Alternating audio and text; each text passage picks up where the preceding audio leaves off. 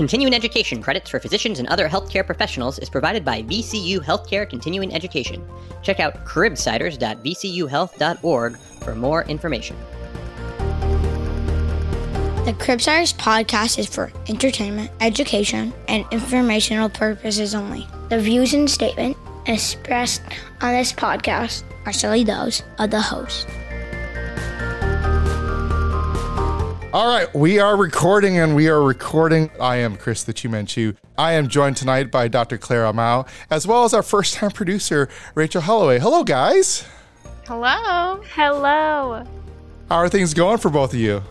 They're good. I'm right in the middle of intern year, so just grinding along. And Rachel's going to be there soon. Yeah, and I'm on service with Clara right now, so life can't be better. Awesome. Well, tonight our guest is Dr. Trent Hummel, who's here to discuss pediatric brain tumors. But first, let's remind you about the show. Clara? We are the Pediatric Medicine Podcast. We interview leading experts in the fields to bring clinical pearls, practice-changing knowledge, and answer lingering questions about core topics in pediatric medicine. Today we have a fantastic conversation with our guest, Dr. Trent Hummel. Dr. Hummel is a pediatric neuro-oncologist, as well as the co-director for the Cure Starts Now Foundation Brain Tumor Center in the Cancer and Blood Disease Institute at Cincinnati Children's Hospital. He focuses his clinical research on targeted therapy and poor prognosis CNS neoplasms such as diffuse midline gliomas. He spends his spare time watching soccer, making and eating cheese, and ensuring that Bert, his puppy, doesn't eat socks. Today, he teaches us when to take pause at something your patient is telling you, the first steps to get further workup in patients with red flag symptoms, and how to have hard conversations with families and patients. All right, time to get into it. This episode's gonna blow your mind. Let's think about it. Oh, yeah. Two in a row. Dr. Hummel, we have Dr. Hummel here. Is it okay if we call you Trent? Absolutely. Excellent. Thanks for coming on the show. We're sort of an informal group, and I'm going to just sort of start off with some warm-up questions, if you don't mind. So I'm going to give it to Rachel to ask the first question. Yeah, so Trent, would you mind just giving us a one-liner to describe yourself? Well, Rachel, I'm an adult-sized kid who loves soccer, most things Cincinnati, cheese, and who happens to be a doctor. Awesome. Excellent. And one of my goals during intern year is to read a little bit more. Is there a book that you feel like every physician should read or just every person should read? Well, I'm a little biased since I am an oncologist, so The Emperor of All Maladies by Sridhar Mukherjee, and also The Man Who Mistook His Wife for a Hat by Oliver Sacks. And then my other recommendation is whatever pleasure reading you can fit in, do that. Personally, my pleasure reading is the Jack Reacher series by Lee Childs. Oh. Excellent. Have you gotten a chance to watch the new adaptation on Amazon Prime, which I find amazing?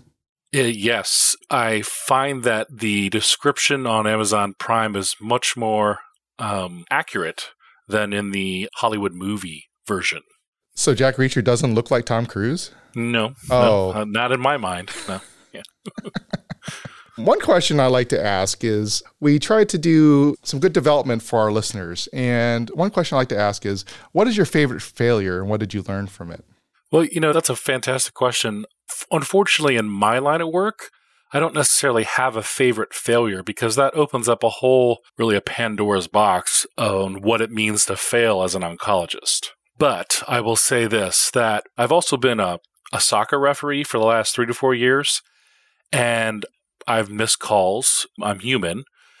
And what I've realized from interacting with people, with humans, is that no matter how many times you try to make amends to players and coaches, that you can't please everyone all the time. You realize you're not going to be right 100% of the time, but no matter what, you can't please everyone all the time. And so being comfortable with people being upset with you, at least for a little bit, is what I've been learning recently, which helps me in other aspects of life too.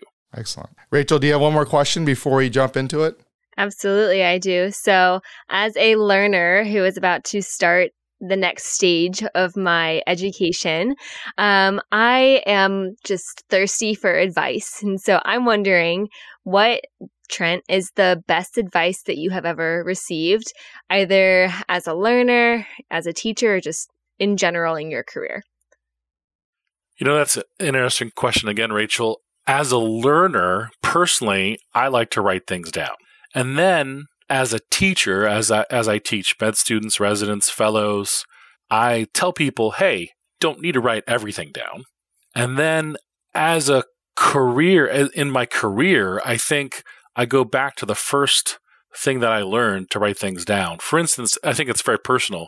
For instance, I write things down and I have a bullet journal in order for me to get things done, because there's a lot of people who want my time. There's a lot of things that demand my time. So if I have a way to organize things that suits you, again, Rachel, you may not want to write everything down, and that's okay. But for me, I need to write things down and check things off. There are other people out there who do not need to do that, but I love the idea of checking things off. It makes me feel like I accomplished something, even if it's like eating dinner.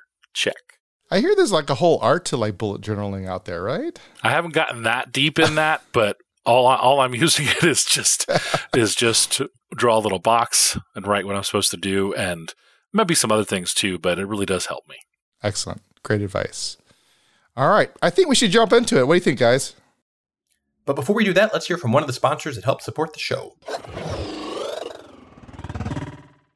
This episode is brought to you by HelloFresh. With HelloFresh, you get farm-fresh, pre-portioned ingredients and seasonal recipes delivered right to your doorstep. Skip trips to the grocery store and count on HelloFresh to make home cooking easy, fun, and affordable. That's why it's America's #1 meal kit.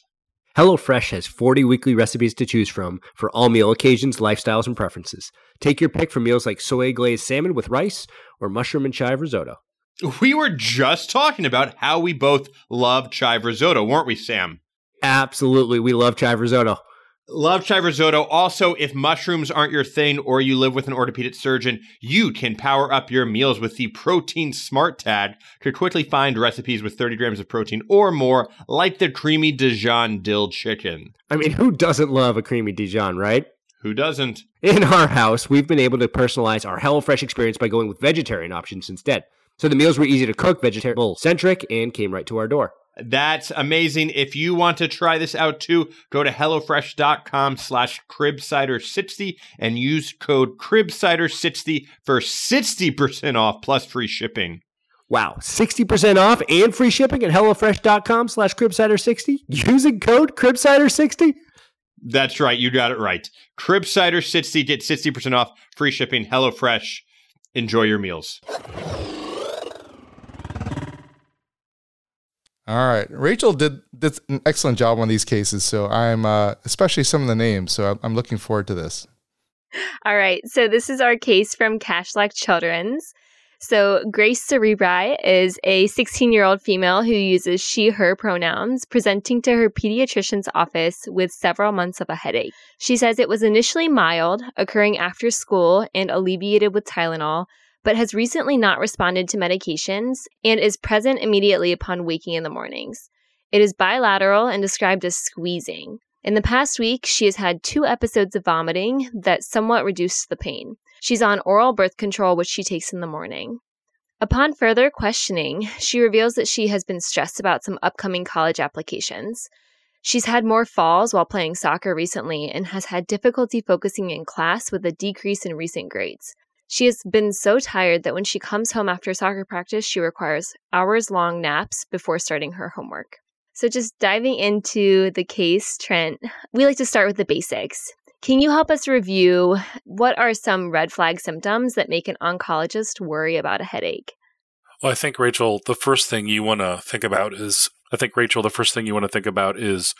duration and frequency, along with time of onset. So Grace is having not necessarily middle of the night headaches, but she's having headaches when she wakes up in the morning. And that's not something that is normal. If you think about just intuitively, most people who have migraines or some other headaches, we always tell, go lay in a dark room and sleep it off. If you're not able to sleep it off, that should be the first red flag. And then other associated symptoms with that headache, such as vomiting, that relieves the headache, that's red flag number 2. And then in general, I think we can get from the history. I think if you look at, she's falling more while playing soccer. Now remember, she's 16. So you would expect even a 16-year-old who just started playing soccer shouldn't be falling down. Now, if she was 4 or 5, that may not raise a flag. But when she's 16 and she's a soccer player, she shouldn't be falling down. So that's a red flag number 3. And what about like younger kids? What kinds of things would you be looking out for? Because it's kind of harder to tease apart the history in those cases. That's a very good question, Clara. Like, I think, again, in younger kids, they may not tell you they have a headache, right? You may notice things like not eating well. You may notice things too, the vomiting or pressure. They may not describe it as so eloquently as a 16-year-old. But if the mom or dad or parents can say, look, something's off, something's not right, he is stumbling around, he's running into walls, that should be a red flag. Oh, is there some ataxia going on here or something that is different than before? That's the biggest thing, something that is different than before. Grace didn't have headaches before.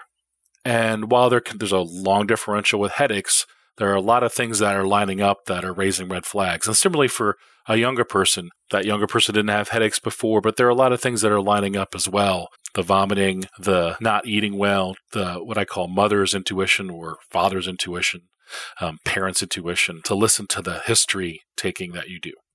Are there any other tips you would give our listeners in terms of history gathering? Other questions you might want to ask or things that we want to look out for?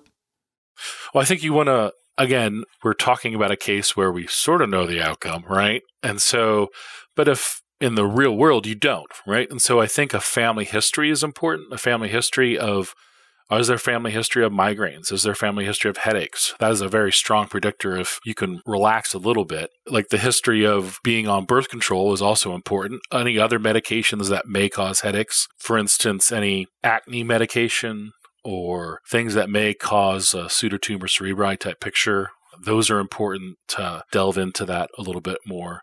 So those are the things that I think we look for, a more complete history of medications and family history.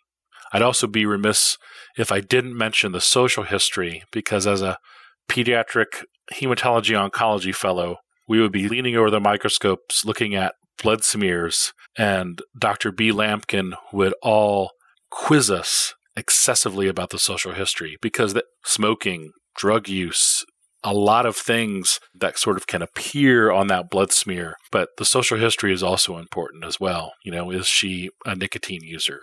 Does she vape? Is she using other, recreational drugs? I keep wanting to call you Dr. Hummel. Yeah, that's great. That's fine. It's comfortable to you. I answer to many names. I have a hard time doing that in general. But anyways, that's great. And when you're looking at a patient who may have these red flag symptoms like Grace has, what are some physical exam findings that you are looking for? Well, I think you first want to start off with when you have a patient who comes in with headaches and has those 3 or 4 red flag symptoms or signs, you'd like to do a more focused neurological exam, starting with just a simple strength exam. Are there equal strength bilaterally? Is there any weakness? And then you want to move to cerebellar functions, finger, nose, finger, assessing gait, assessing ataxia. Is there any pronator drift? Is there any nystagmus? Unfortunately, you want to try to do a user ophthalmoscope. I can never say that right. Use the thing that you look into the people's eye with, right? I apologize to all the ophthalmologists out there. I know that Flecken. Yeah, exactly. Exactly. He's gonna make a video about us. That'd be great. But you have to try to look in the back of their eye to see if there's any papilledema. So a complete neuro exam. So to reiterate, a complete neuro exam is warranted in this case. What are your tips and tricks for how to do like eliciting nystagmus or looking for papilledema? How do you do it? So, papilledema is a tough one that I admit that I've always had a tough one as a medical student. And one of the things that I do is, and this is probably admitting a fault, a failure, going back to the first one, is that I have the inability to close my left eye. Like, I just can't do it. Like, I kept both eyes closed. I can't do it. So basically, when I'm looking for papilledema, I have to use my right eye open. And so when I'm looking into that patient's opposite eye, I'm right in their grill, and it can be uncomfortable. But what I would suggest is turn the lights off in the room. Tell the patient, she's 16, I'm going to shine a light in your eye.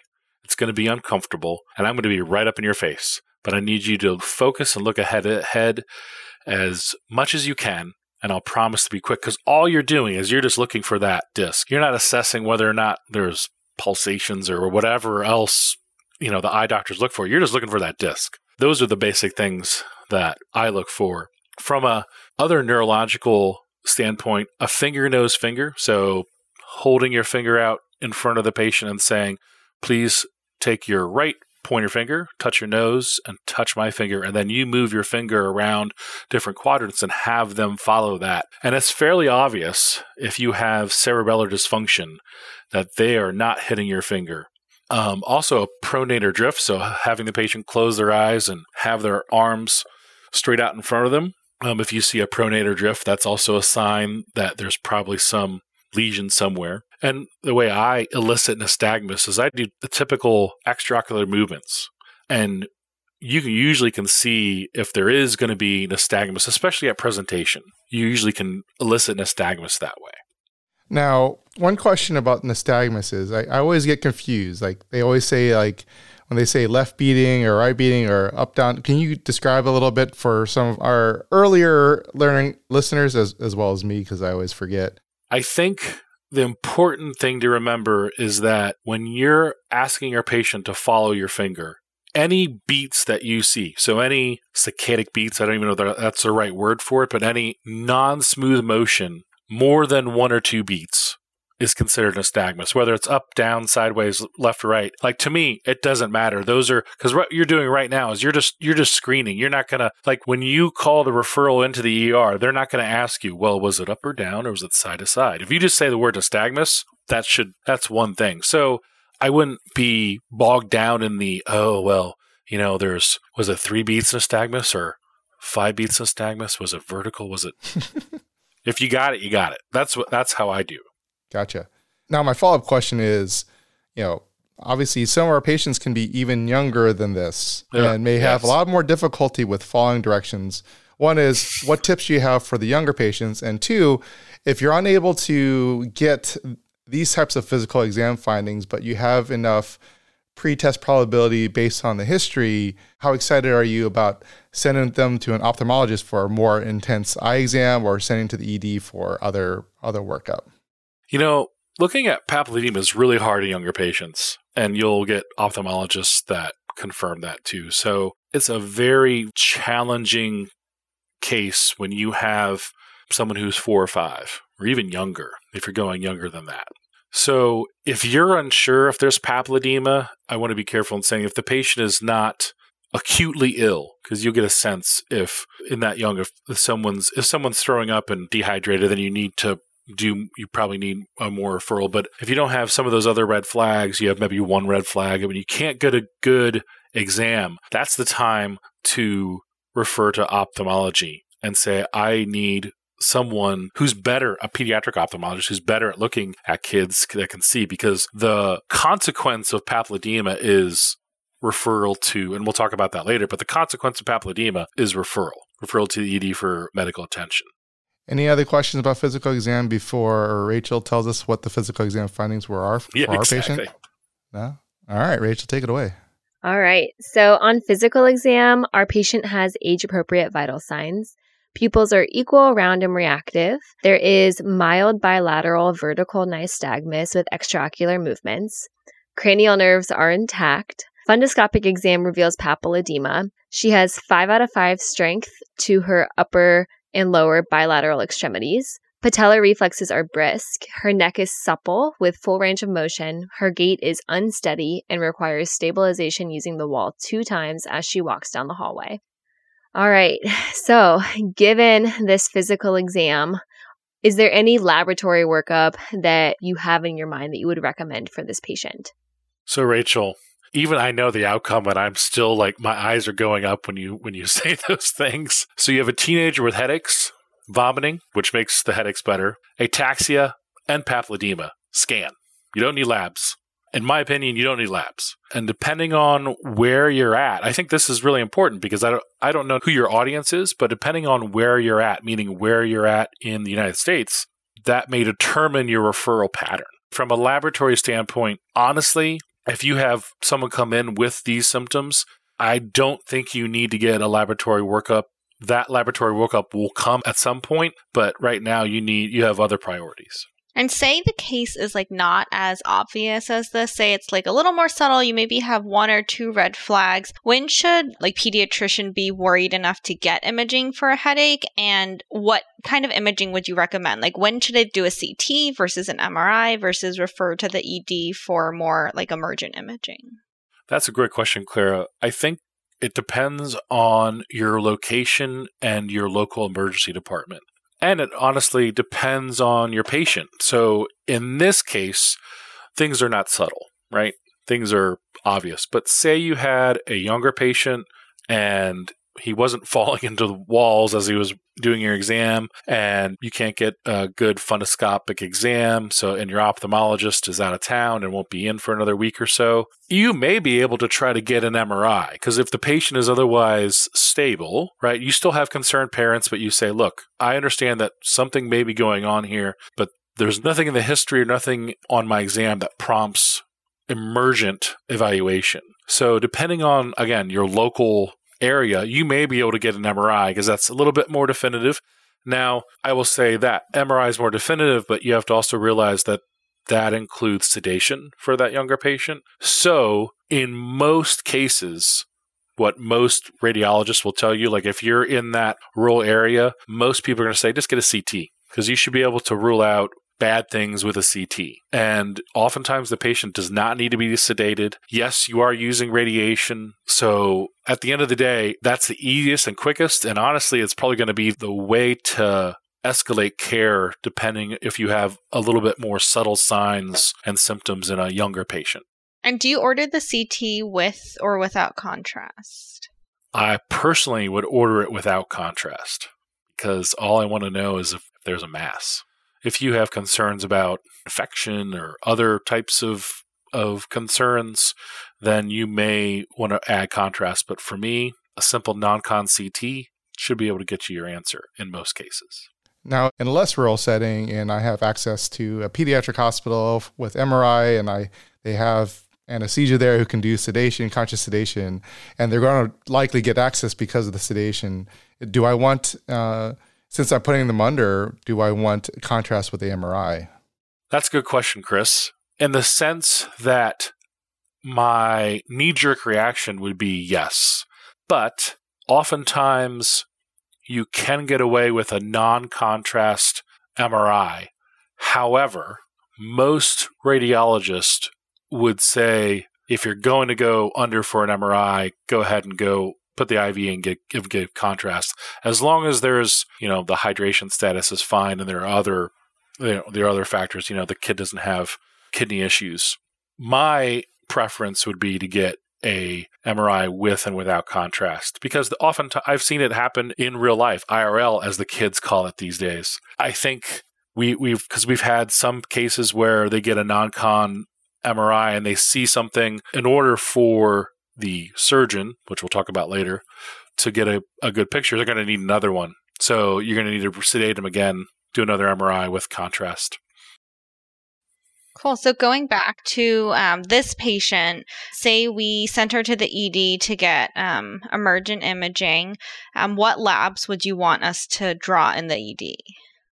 So I think the question of labs is always a good one. And I always like to have my trainees and my students always think about what am I going to do with that information when I get it. And so getting a renal profile because the patient has been vomiting to make sure their creatinine's appropriate and make sure their electrolytes are appropriate as well. Because there's nothing good about sticking someone in a scanner with a sodium of 125. I don't think that's happening here. And I think getting a CBC, complete blood count, is probably worthwhile too. Even though I don't necessarily think where we're going with this is related to anything on that blood count, except for the fact that you're probably going to need other services, namely neurosurgical services in the future, and to get a baseline hemoglobin or hematocrit. The hematologist in me wants a hemoglobin and see what's going on there. There's a debate whether or not you need thyroid testing. I personally wouldn't get thyroid testing at this point. It's an interesting, and we can talk about this later, or we can talk about this now. Because we can talk about it later about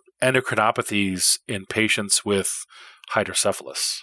That's a good cue for later on. All right, so I have some lab results for you. Oh, you do? Look at that. I do. Some of them you didn't ask for, but I'm going to give them to you anyways. So our CBC is within normal limits, no evidence of anemia or leukocytosis. Her renal panel is within normal limits. Her TSH is 3.2. The urine tox screen is negative, and her pregnancy test is negative.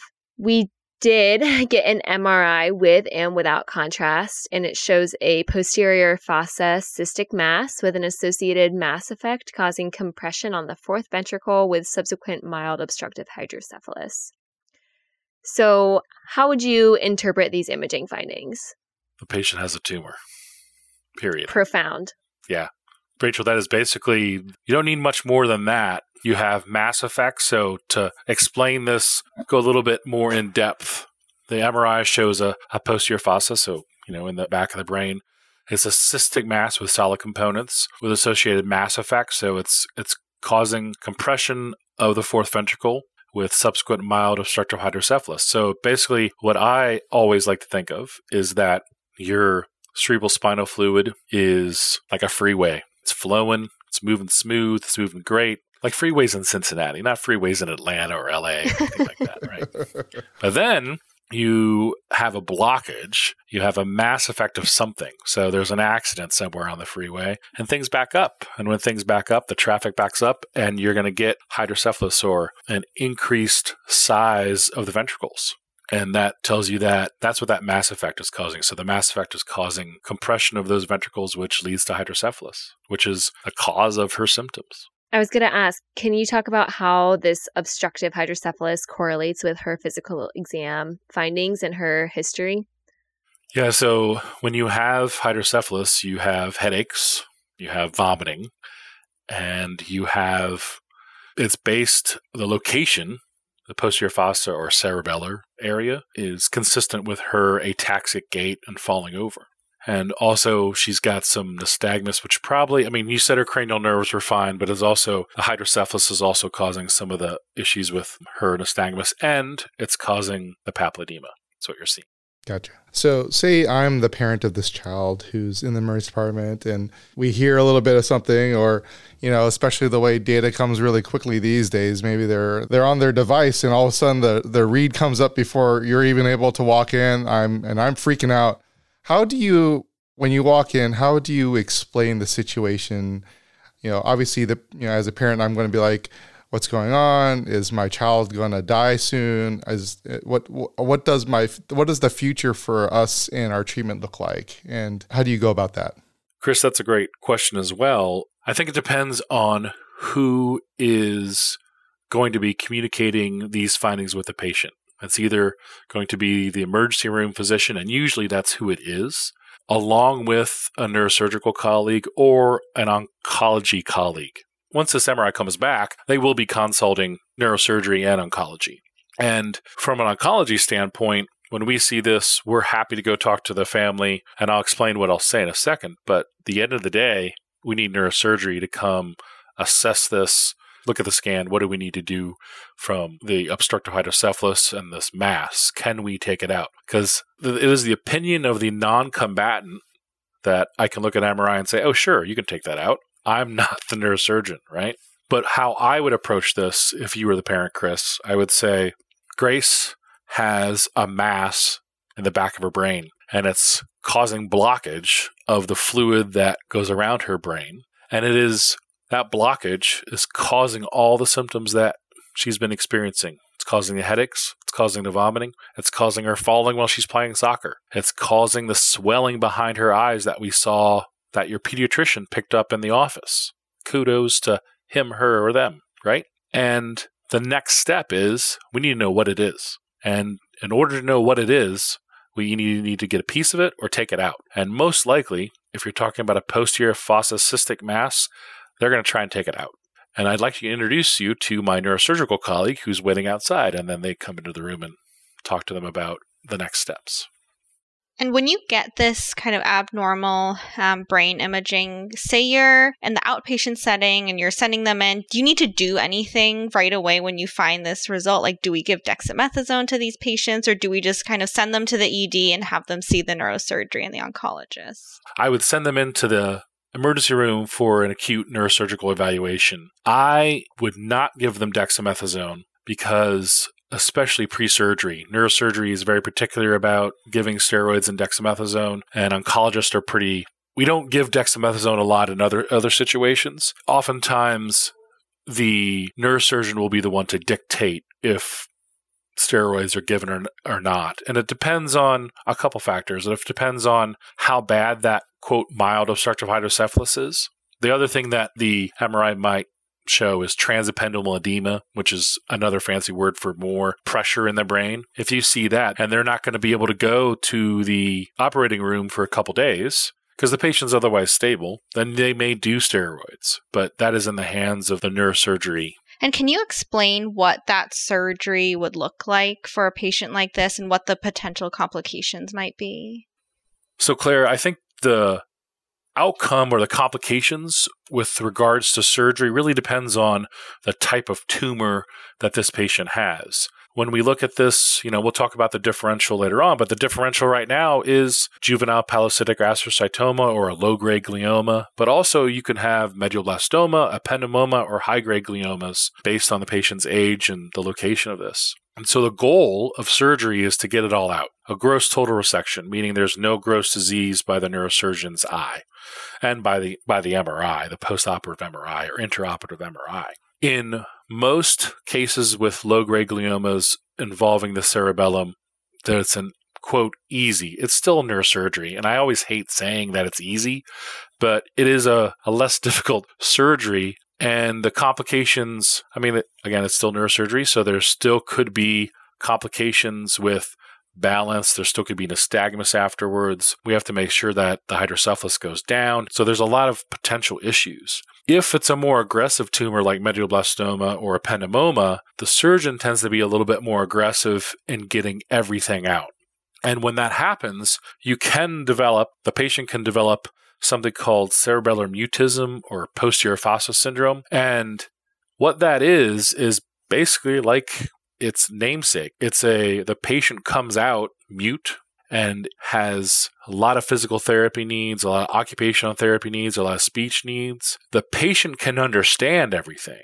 So that's not necessarily the intellectual deficit, which can lead to a lot of anxiety, a lot of frustration, because Grace, if this turned out to have cerebellar mutism or posterior fossa syndrome, Grace went into this, I wouldn't call her whole, but she went into it playing soccer, albeit falling, but is coming out of it not being able to move her legs or very minimal movement of her legs, very movement of her arms, and not being able to speak and communicate, but yet understanding everything or most everything that is said. And so what we find is intensive rehab is the key. You can come out of posterior fossa syndrome, cerebellar mutism with intensive rehab, PT, OT, speech, and it is amazing when you see these kids and these patients make ginormous strides on the rehab floor. I can put other adjectives in there, but it is absolutely fantastic what those rehab folks can do when it comes to posterior fossa syndrome. Out of curiosity, how long would that rehab take? That's a great question, Rachel. Sometimes it depends on the severity of the posterior fossa syndrome, and it also depends on how long or how much insurance, how many inpatient rehab days you have from an insurance standpoint. Most often, we're talking about 2 to 4 weeks of inpatient rehab, and those 2 to 4 weeks are 6 days a week, and they are intense. So you're in there, and they are working you every day, nearly every day. And that's what really generates these outcomes. But at the end of that 4 weeks, Rachel, you're not necessarily take your SATs. There's a lot of work to be done after that too, as far as continuing outpatient physical therapy and OT. But that intense 2 to 4 weeks is really where you see the most gains. And in fact, I'll say this with those patients. So I see them, if they don't need any therapy, I'll see them every 3 months. And for me, I see between month 0 and 3, I see the slope is huge, right? I see this gain.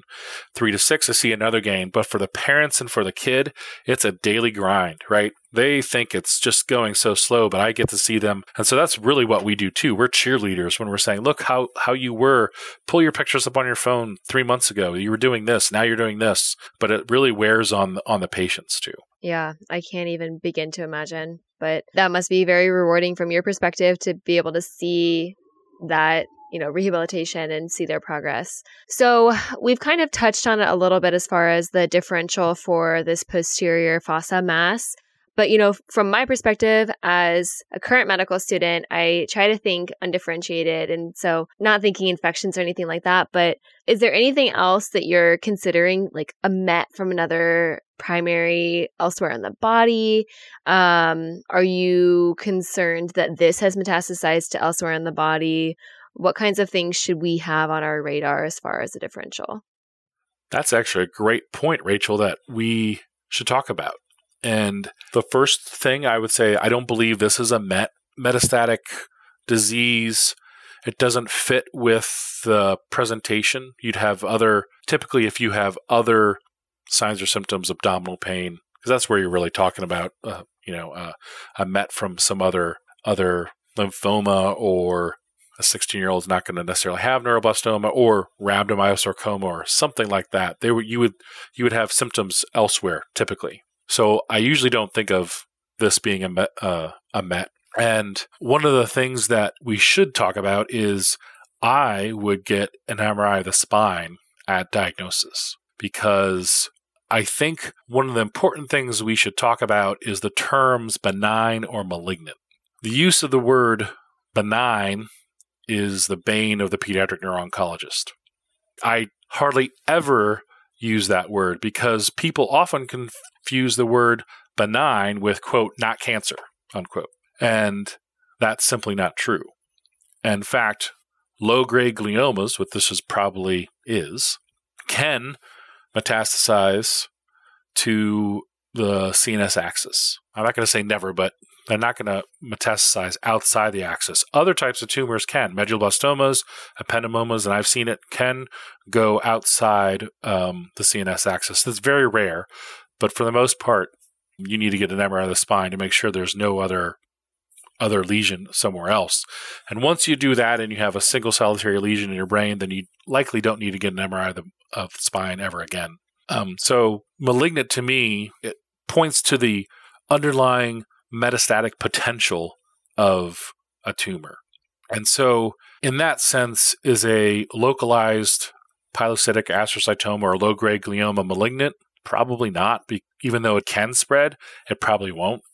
But it still is cancer. It's an astrocytoma. It's a type of glioma. That's what it is. And, I don't like to use the term benign because you need to have brain surgery, right? That's not benign. I mean, you were thrown up for a while. You're falling playing soccer. That's not benign. So that's my pet peeve, is using the word benign. Your soapbox. My soapbox. Well, that's all very helpful. A good reminder, how to differentiate between benign and malignant. So as you asked, our patient undergoes biopsy of the lesion and is consistent with pilocytic astrocytoma. So could you talk a little bit about, prognosis and what does treatment look like for pilocytic astrocytoma, but also maybe some other common posterior fossa masses? So, Rachel, the first thing I would ask if someone told me that the 16-year-old with this history, with this MRI, got a biopsy only, I would ask the neurosurgeon why. And there may be a good reason, but most times in these cases, it's a gross total resection. They try to do a gross total resection. They might even be able to do what's called a subtotal resection where there is some residual, and I'll talk about that in a little bit. But a biopsy would be unusual, and that But I will say that I just had that happen probably about in the summer of 2022 at a patient who had a low-grade glioma and had some complications on the table with their airway.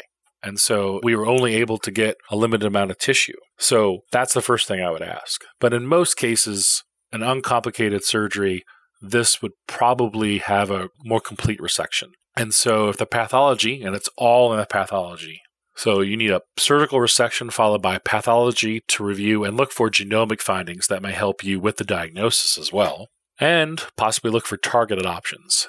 But I'll talk about that in a second. Low-grade gliomas in general, if you resect everything, take it all out, you're oftentimes done, meaning you can go into observation mode. Even if you get a subtotal resection, so those say you have 80% resection and there's 20% tumor left, and I'm sometimes 30% tumor left, you could make an argument that you could continue to observe and monitor, meaning observe with surveillance MRI scans. Because, and this is more theory than anything else, not necessarily expert opinion, but typically in low-grade gliomas, cells like to be next to each other, and when you do surgery and take these tumors out partially or in whole, they tend not to grow again. And so you can have patients who have long-term survival with a subtotal resection without any adjuvant therapy, be it chemotherapy or radiation therapy. Now, going back to looking at those genomic findings, that's probably one of the single most important things that has happened in the last 5 to 7 years, is that we have now identified genomic alterations in low-grade gliomas and a host of pediatric brain tumors, which, 1, provide and confirm diagnoses, and 2, offer potential therapeutic options that have theoretically less side effects than traditional chemotherapy. For instance, a BRAF mutation is one of the most common mutations in low-grade gliomas, and there are two types. There's BRAF fusions and there's BRAF point mutations, or V600E mutations. BRAF mutations can be targeted using MEK inhibitors such as selumetinib or binimetinib, and BRAF V600E mutations can be targeted using the combinations of dabrafenib, which is a BRAF inhibitor, plus a MEK inhibitor like selumetinib or trametinib. In fact, there's a recent article I believe it was at SNO, Society for Neuro-Oncology, that came out saying that if you have a patient with a BRAF V600E mutation, you are justified in moving right to targeted therapy because outcomes, at least in a not head-to-head, not a phase 3 trial, but at least in some of the preliminary data are superior to traditional chemotherapy. That's been a game changer because going back, traditional chemotherapy is, again, this is off-label use because they're not FDA approved for pediatrics, but essentially the most common chemotherapy for low-grade gliomas is a carboplatin-based regimen. Carboplatin's an alkylator. We use carboplatin all the time. Now, and that's given IV, it has myelosuppressive properties. It drops your counts. You have to go on Bactrim for PJP prophylaxis. There's a whole host of issues with carboplatin. But now we have IV, so you need a port, you need some sort of central line. Now we have oral medications, some of which can be made into a liquid that can target these mutations. And in fact, the Children's Oncology Group, I'll say this about targeting mutations. The Children's Oncology Group is currently doing a trial that's a non-inferiority trial, meaning we know what carboplatin does, we know what these MEK inhibitors do, but we want to see which one is, and we know that pills tend to be better than IVs, but we're looking at which one is less inferior. And the last sort of bastion of treatment for any kind of brain tumor is radiation. But we're dealing with kids. Kids have developing brains, so we try to reserve radiation, especially in low-grade gliomas, as a last resort. Now, we'll touch on two things real quickly about the other tumors in that differential. So medulloblastoma, posterior phosphorus tumor, and ependymoma. Those are aggressive, malignant, they have a high malignant potential tumors. And again, the We now have underlying genomics which can risk stratify the patient based on those genomics into standard risk, high risk, or very high risk. But in all of those tumors, in medulloblastoma and ependymoma, radiation is part of standard of care. And so we use proton beam radiation for that. Proton beam radiation is basically radiation using protons. I don't want to sound like too simplistic, but that's what it is. But the amazing thing is, and I'm not a physicist, but the amazing thing about proton beam radiation is that you have a zero exit dose. So when you give someone an X-ray using electrons, right, it goes right through you, comes out the other side. They have the ability to control the energy of that proton so where there is no exit dose. So in medulloblastoma, I need to do cranial-spinal irradiation. In the past, that cranial-spinal irradiation meant long-term effects with thyroid issues, cardiac issues, lung issues, gut toxicity. Now with proton beam, since there is no exit dose, in theory, I don't have to worry about thyroid issues as far as primary thyroid issues because we're still radiating the whole brain. So we still have to talk about endocrinopathies more centrally, but I don't have to worry about cardiac issues or lung issues or gut toxicity. So you had previously mentioned that endocrinopathies can happen as a result of the hydrocephalus or some of the radiation treatments for brain tumors. Can you talk a little bit more about those and what we have to look out for? Yeah, it's important that any patient who has hydrocephalus at any point and patients who have had radiation at any point to their brain get assessed by an endocrinologist. Screening lab, and that includes looking at their growth pattern, their growth rate, because the things we're looking for are endocrinopathies such as thyroid dysfunction, growth hormone deficiency. Those are the two biggest ones. And most of my patients who have had radiation have hypothyroid, and are on thyroid hormone replacement. And interestingly, a lot of other patients, depending on the type of tumor, also have growth hormone deficiency. And what that brings into the question of, well, we have growth hormone replacement because not only are you talking about height, you're talking about organ function or like organ size. There's a lot of things that you just don't think of when you talk growth hormone deficiency. And so I'll say this, there is no evidence that using growth hormone increases the risk of recurrence of brain tumors.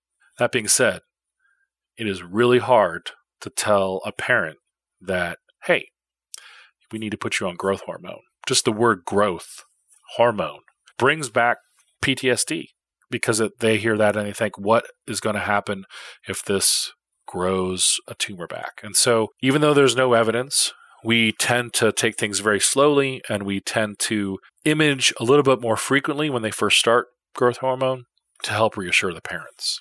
And then the third thing that we need to watch out for from an endocrinopathy standpoint, especially in females, is reproductive potential. Not only from radiation affecting central hormones, but certain types of chemotherapy can affect the ability of one to have children in the future. So that is counseled upon before receiving that treatment.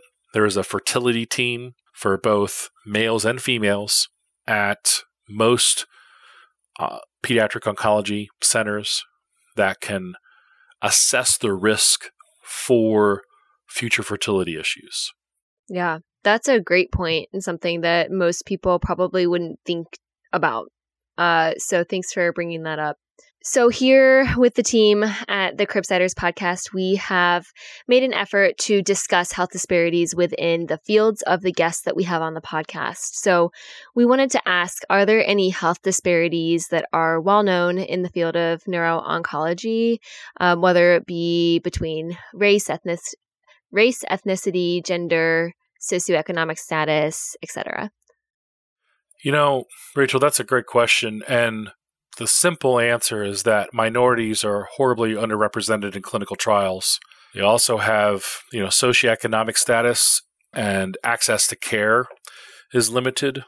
And also, I think the important thing to remember In fact, I was just pulling this up. There's a Guardian article that just came out, and it's titled, "The Human Genome Needs Updating, but How Do We Make It Fair?" So, a chunk of our challenge in medical equity is structural. We develop drugs and we recommend phase 2 doses in majority populations, but we don't have minority populations or other populations that don't have necessarily the same metabolism or toxicity profiles in other ancestries. So that has to be addressed. And it's tough in one sense because if I could be out of a job tomorrow, that'd be great. I don't want people to get pediatric brain cancer. But the reality is that people get it and everyone gets it. And so we need to do a better job of having access to clinical trials for those patients and having access to some of the basic science, to update the basic science so we can actually inform minorities about some of the toxicities that we do.